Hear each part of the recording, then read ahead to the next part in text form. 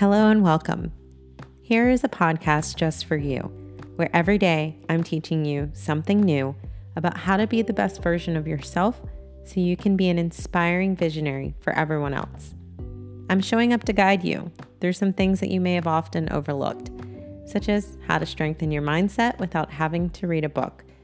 In a world where everyone's focus is on what everyone else is up to, I'm hoping I can help you slow life down so you can focus on what you can do. The world needs more people to believe in what they see and to have visions beyond diagnoses with a focus on possibility. So, I'm asking that as you listen in, please open up your mind. And together, let's see all the ways we can make better what we find.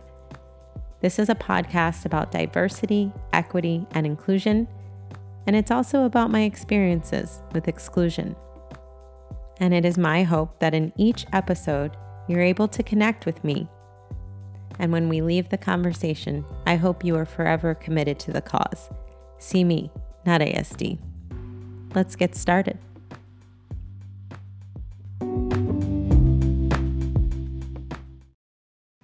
Welcome to episode 7 of See Me, Not ASD, the podcast. I'm your host, Devika Carr.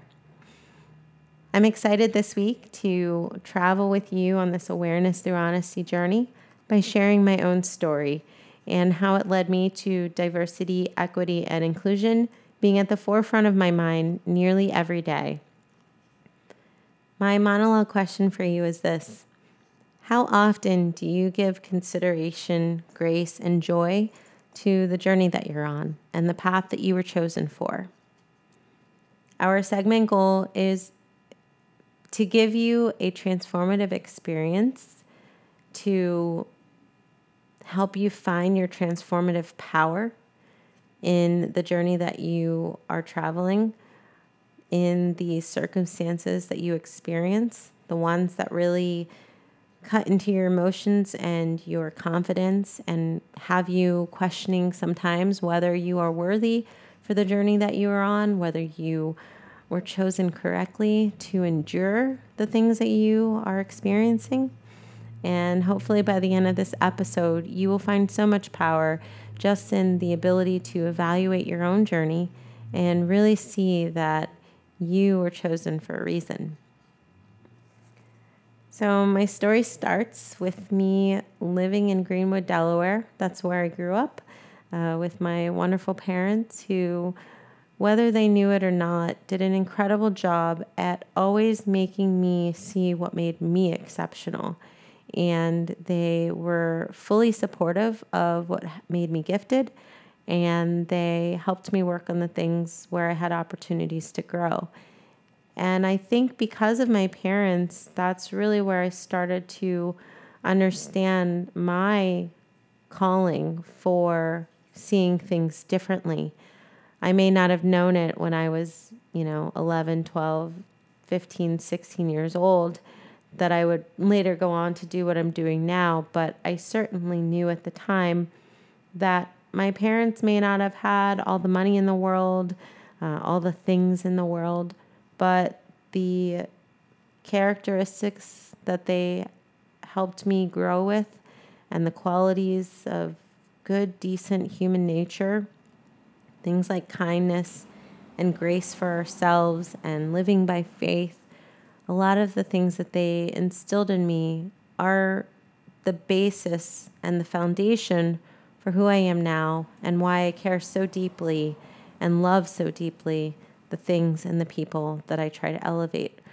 So this shout out goes to my parents still living in Delaware. I love you and thank you for being the foundation for who I am today. And I'm excited to share my story on their behalf because without them, I wouldn't have a story.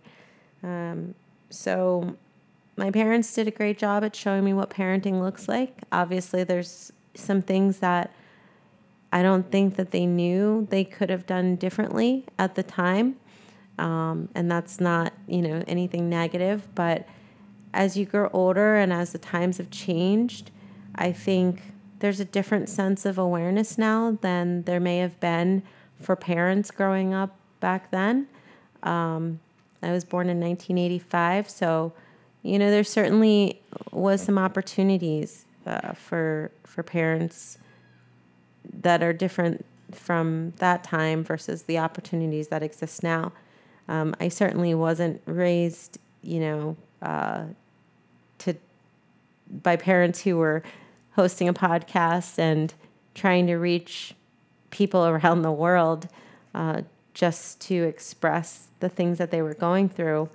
And yet I always had a platform. My parents always gave me the freedom to use my voice and to share my victories and to share my vision and to try to inspire other people. I vividly recall the first time I gave what I believed to be an incredible first speech. And it was at our high school graduation. I was not the valedictorian. I was not the salutatorian. I was the class president. And so for our high school, that meant I had the opportunity to give the farewell address.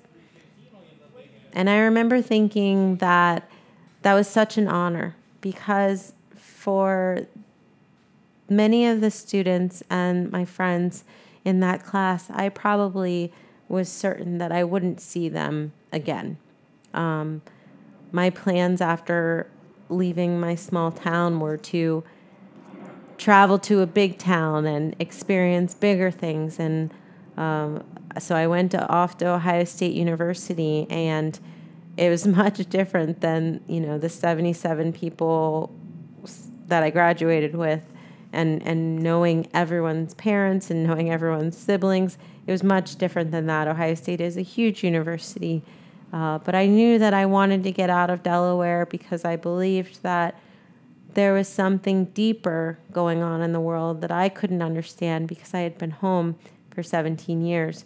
So at 17, I left and I went off to Ohio State. And an important part of my story is understanding that when I got there, I was homesick and I wanted nothing more than to fly home. During a weekend, we had a break. And I remember my French teacher telling me, if you leave, I'm going to fail you. And I just thought that was the most ridiculous thing I had ever heard. But of course, I'm a scared first year student, and I believed the French teacher could do that. So I decided to forfeit the plane ticket I had prepared, and I stayed that weekend, and I didn't get to go home right away. And I remember meeting my former cheerleading coach, Joey Delaney, at the student fair, and he was looking for promising athletes who were interested in cheering on his team. And I remember thinking, this has been my dream for the longest time, to cheer in college and be a collegiate athlete on whatever level was available to me at the time. I wasn't there on scholarship. I wasn't there, for athletics, but I certainly believe that God had called me to be part of this experience. And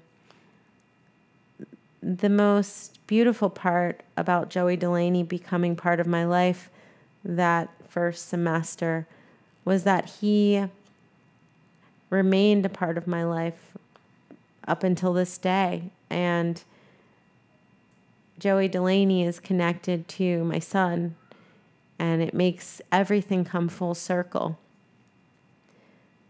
Fast forward to now, I have 3 beautiful children of my own with my husband that I physically gave birth to. And then I also have my beautiful stepdaughter, Cameron, who is 12.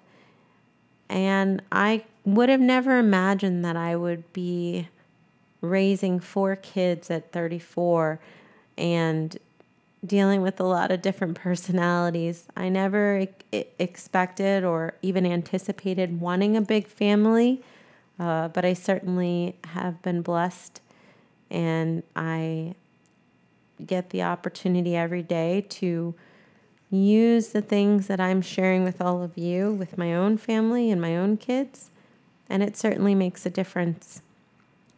So I'll get back to what makes Joey Delaney so special to our family in a moment. But first, I'd like to talk about my experience with my firstborn. When I found out that I was pregnant with Kimani, I certainly was surprised. It was an unexpected pregnancy, but I believe that blessings come at every time in our lives, whether we are ready for them or not. And I had the full support of my parents, my husband's parents. Life was good. There was no reason to worry, to stress. It was simply a time to be joyful. And my pregnancy was great. I gave birth to a beautiful boy after laboring naturally for quite some time. He came out and he was wonderful. I mean, I think that's a common story for a lot of parents. You give birth to your firstborn or you welcome home your first child, whether it's through surrogacy or adoption or fostering, and you find yourself in a position to believe there's so much hope and so much promise. You wonder, what will they be like when they're older? What will they be like when they're young? What will they be like as they grow? What will they need you for? Under what circumstances will you be able to be there for them in ways that no other person in the world can be there for them? You imagine whether they will like sports, your favorite sport even. You wonder if they will learn a language. I think most parents and most caregivers go through a slew of questions and ideals, and they wonder a lot about what life will be like now that things have changed. And I certainly never contemplated that our firstborn would be diagnosed as being on the autism spectrum.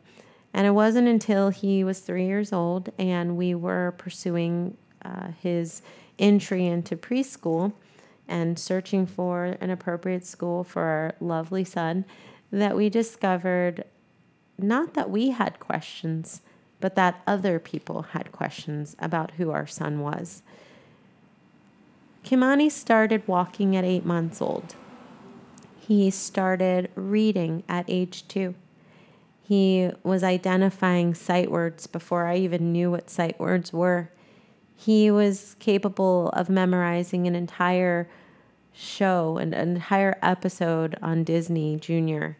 He would cry and ask for the same song to go to bed to every single night.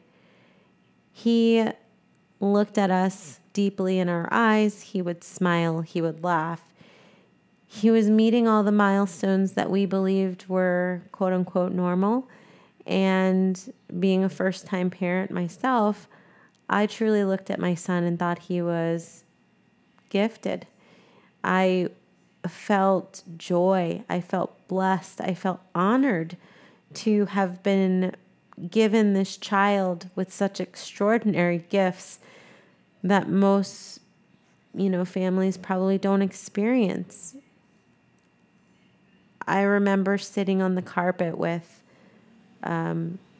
another parent and her children, and Kimani was building blocks and playing to himself. Nothing unusual that I knew of, but she's a school teacher for younger kids, and she said, I think you should have Kimani evaluated. And I was kind of confused, like, well, what do you think is wrong? I think he's great.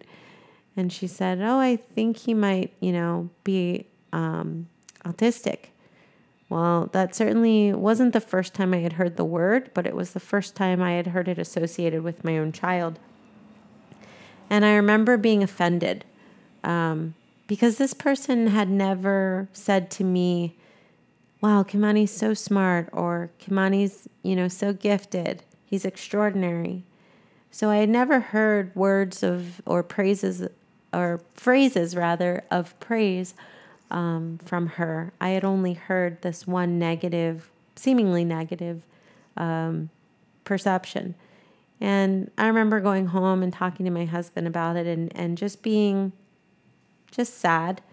Not that I cared one way or another if he was actually, with some disability diagnosis. That wasn't what scared me. What scared me is that, and what became apparent to me is that there are people who don't see exceptionalities first. They see things being wrong first.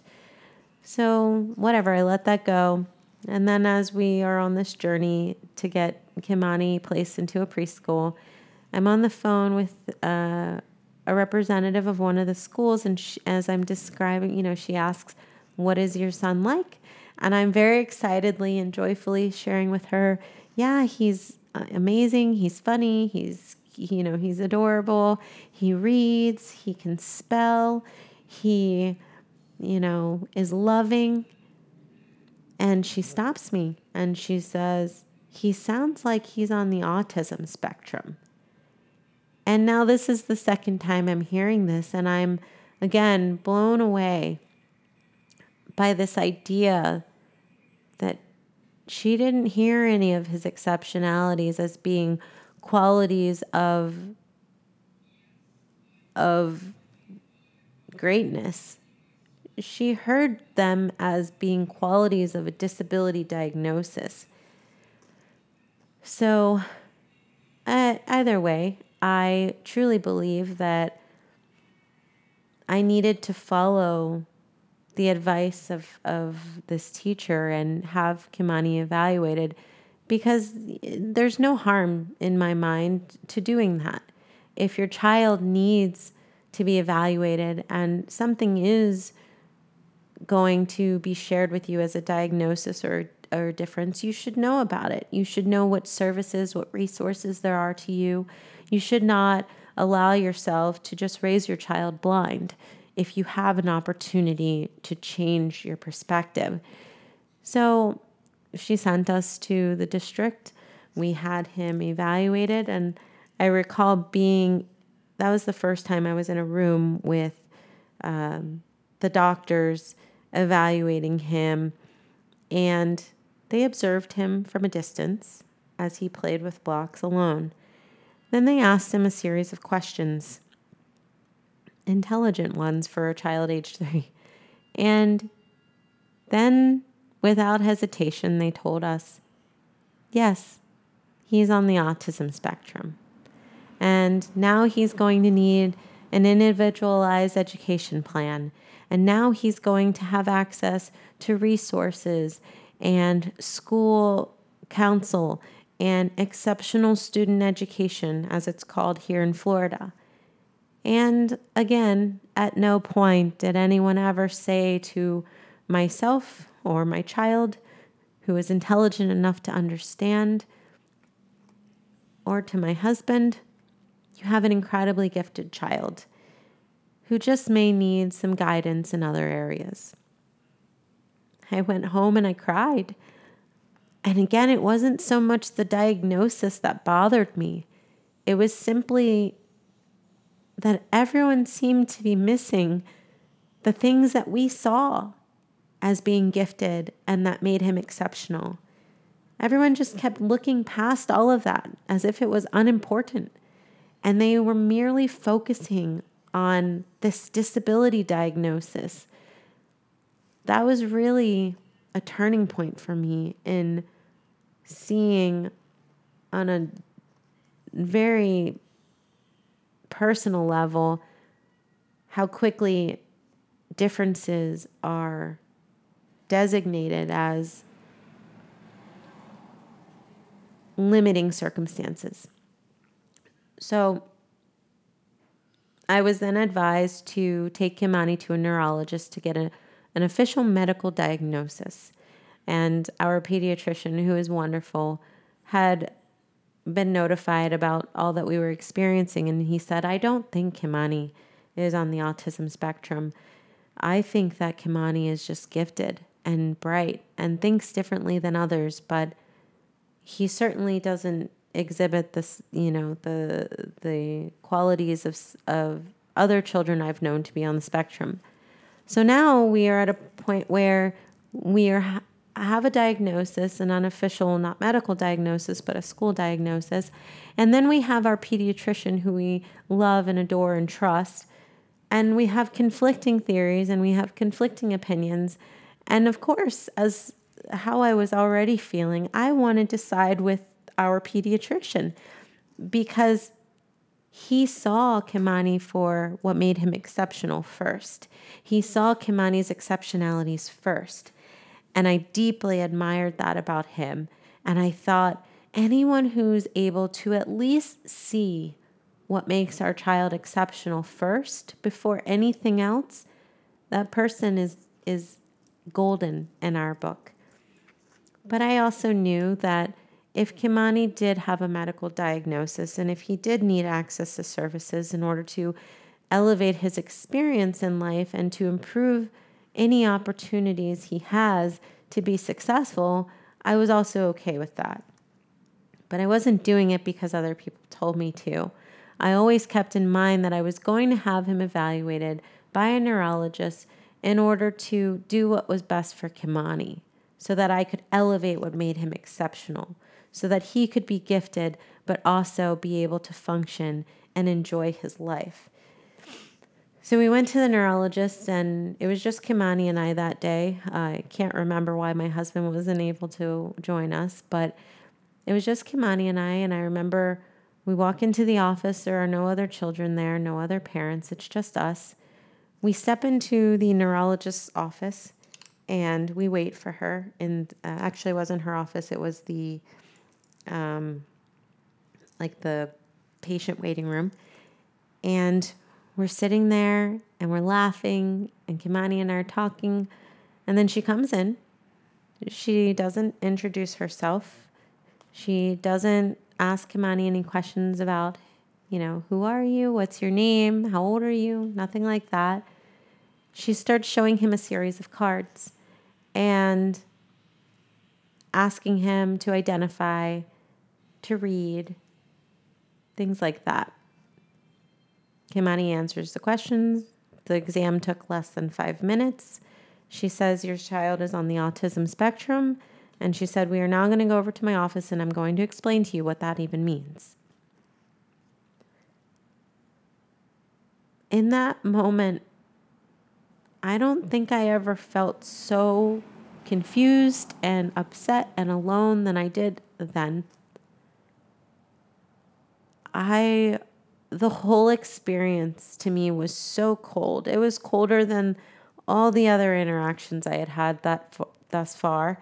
And I was so stone cold about the experience that I couldn't ask any questions. I couldn't wrap my head around what was happening. And I didn't have the willpower to say to her, aren't you going to talk to him as if he is a human being? Aren't you going to make him comfortable in your exam room? Don't you want to know and hear from him the things that he enjoys? Don't you want to see what makes him so gifted? And I remember when we got to her office, he was so intrigued. She had all these stuffed animals and old vintage musical equipment and all these really cool knickknacks and things. And he was so eager to touch everything. He wanted to see and feel and touch. And she just kept telling him, don't touch that. Don't touch that. Don't touch that. And I just wanted to run out of there. I wanted to just take him and protect him from whatever was about to happen, whatever was about to change in his world, in my world, just based on that 5-minute consultation.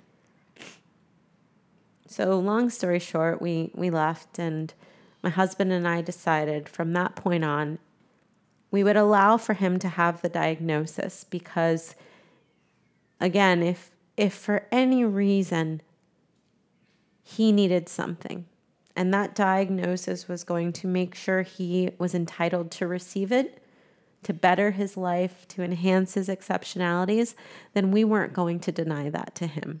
Even if we didn't like the process, even if we didn't appreciate the people delivering the news, even if we disagreed with some of the things they were diagnosing him with. And I think some people have thought that might have been not the best approach.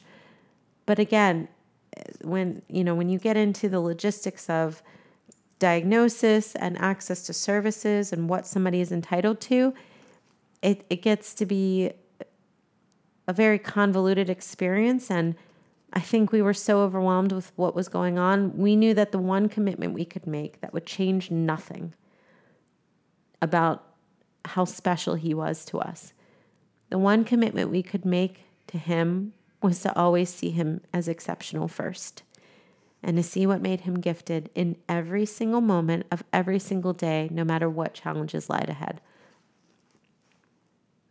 So that's what we did. We committed to that. We made a promise to Kimani that that's how we would see him and love him. And I will venture to say that that has made all the difference in transforming the power that a diagnosis can have over your life and your child's life and the life of any person that you love or lead. And that led me to believe that I had to do something. I trusted that God placed me in Kimani's life for a reason. And I'm not the first parent to have a child diagnosed on the autism spectrum. I certainly am not the first. I will not be the last. I am not the first parent or individual who themselves has received a diagnosis. Nothing about this story is necessarily unique to me. And yet, the one thing I found, and my husband agrees with this, the one thing that we found that was missing from this whole experience was simple. It was a simple fix. It's merely approaching life and approaching one another with the kind of grace and the kind of joy and consideration that allows you to value what makes people exceptional first, in such a way that you have that at the top of your mind in every interaction, in every moment of time that you get to grow with them, to lead them, to have them lead you, to learn something from them, or for you to teach them something. Just the entire human experience.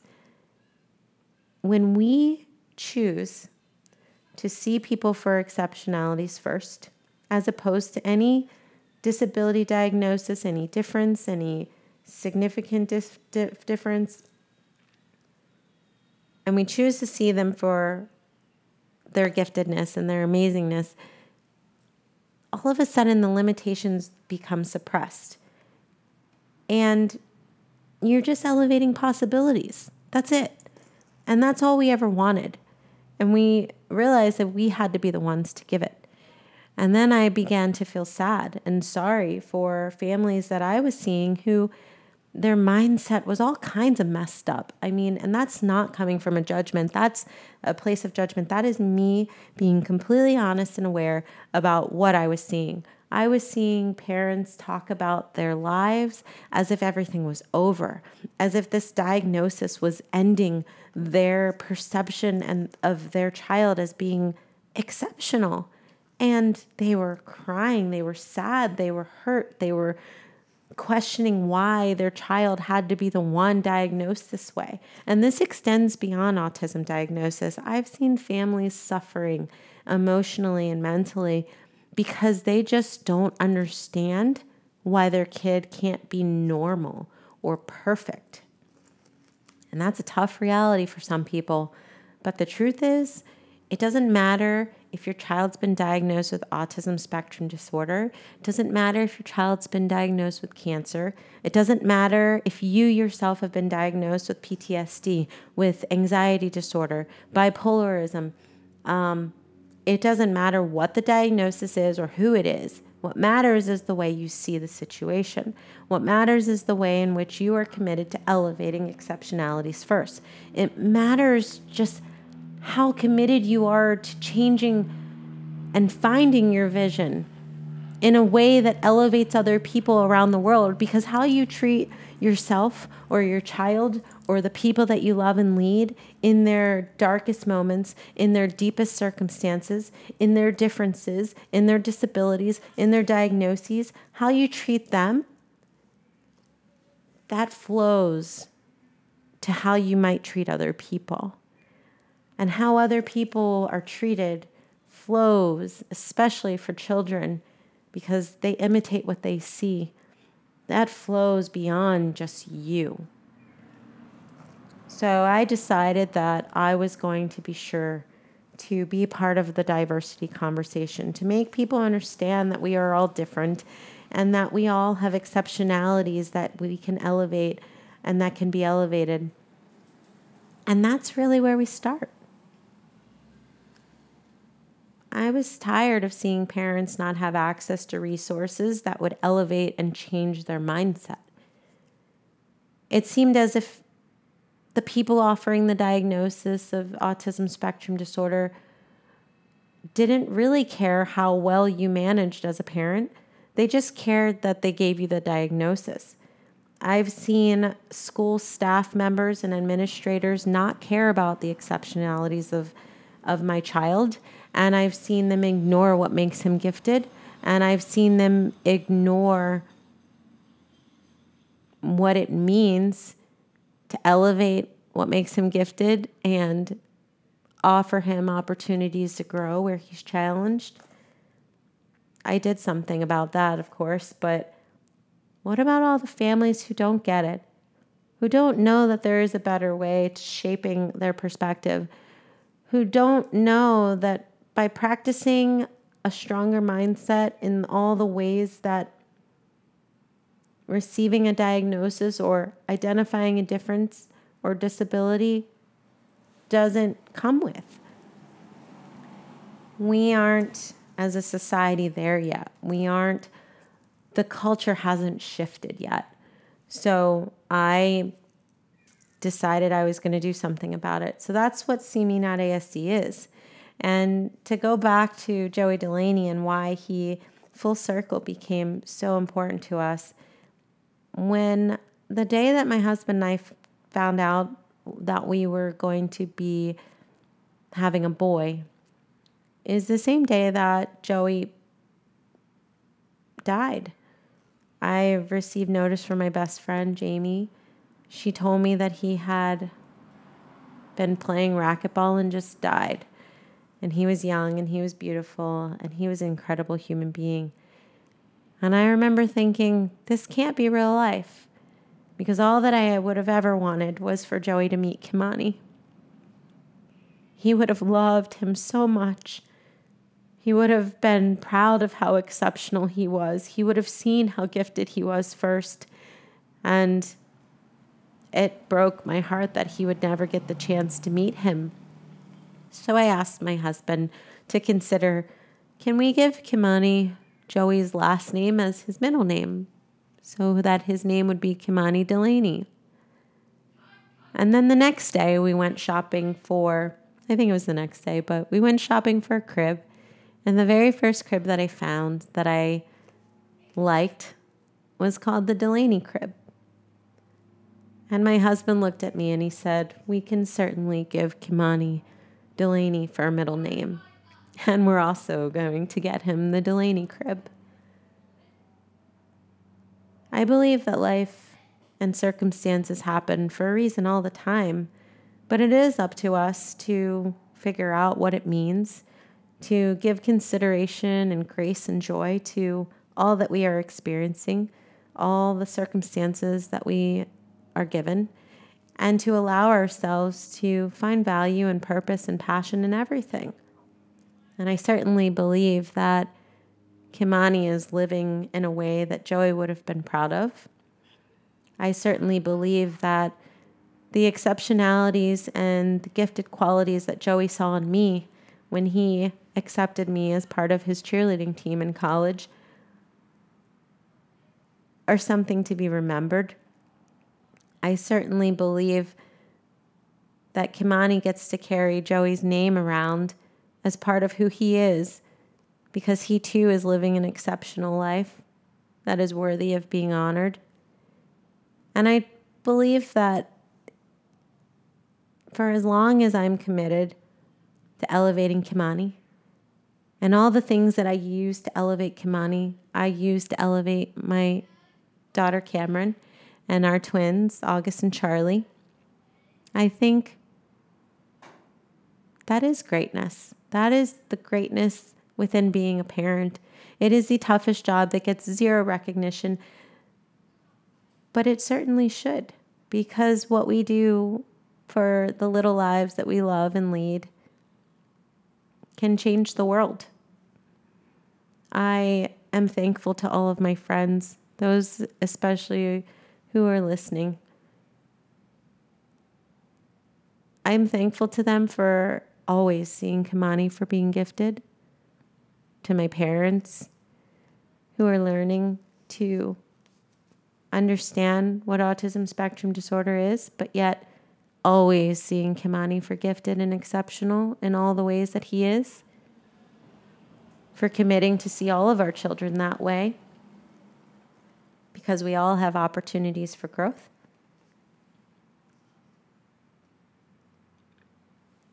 I'm thankful to Kimani because he sees himself that way. And I know that that wouldn't be possible. Him being able to see himself as exceptional first, as opposed to being someone on the autism spectrum, that perspective wouldn't be possible if I hadn't been committed to seeing it first. He is learning to be and have the mindset that a lot of children aren't taught.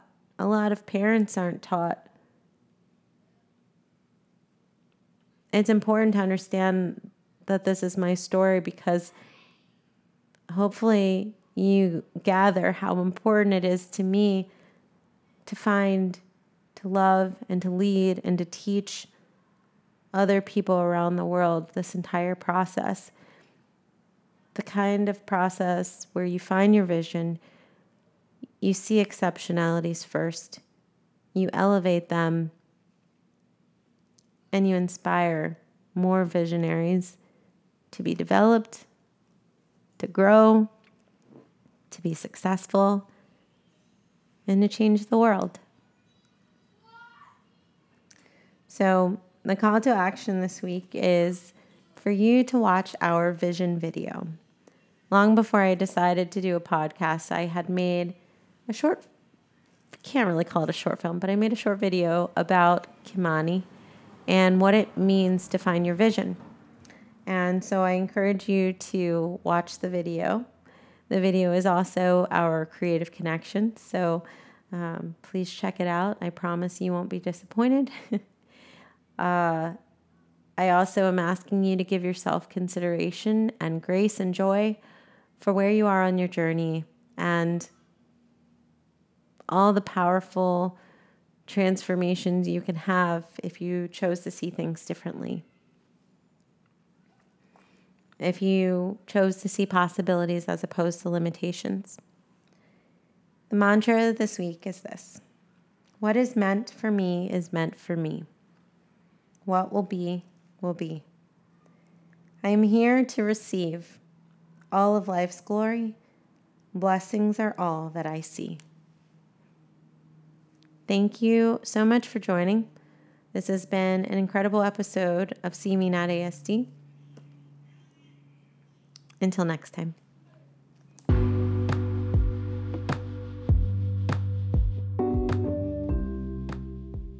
You've just listened to See Me Not ASD, the podcast, with your host, Devika. Thank you for joining. Please connect with us beyond this week's episode so we can continue the conversation.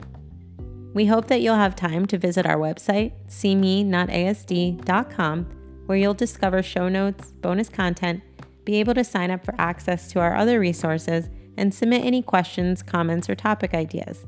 But if you're currently multitasking while watching or listening to this podcast and you're not able to get to the website right now, we simply ask that you remember us on Instagram, seemenotasd. We have some bonus content that we've bookmarked for you, easy access, and you'll be able to get started. We believe we are the #1 source for inspiring visionary supporters around the world so that they can elevate the exceptional people in the world as well, in the pursuit of diversity, equity, and inclusion. So, as you meet individuals, see them for the exceptional people that they are and do your best to elevate that.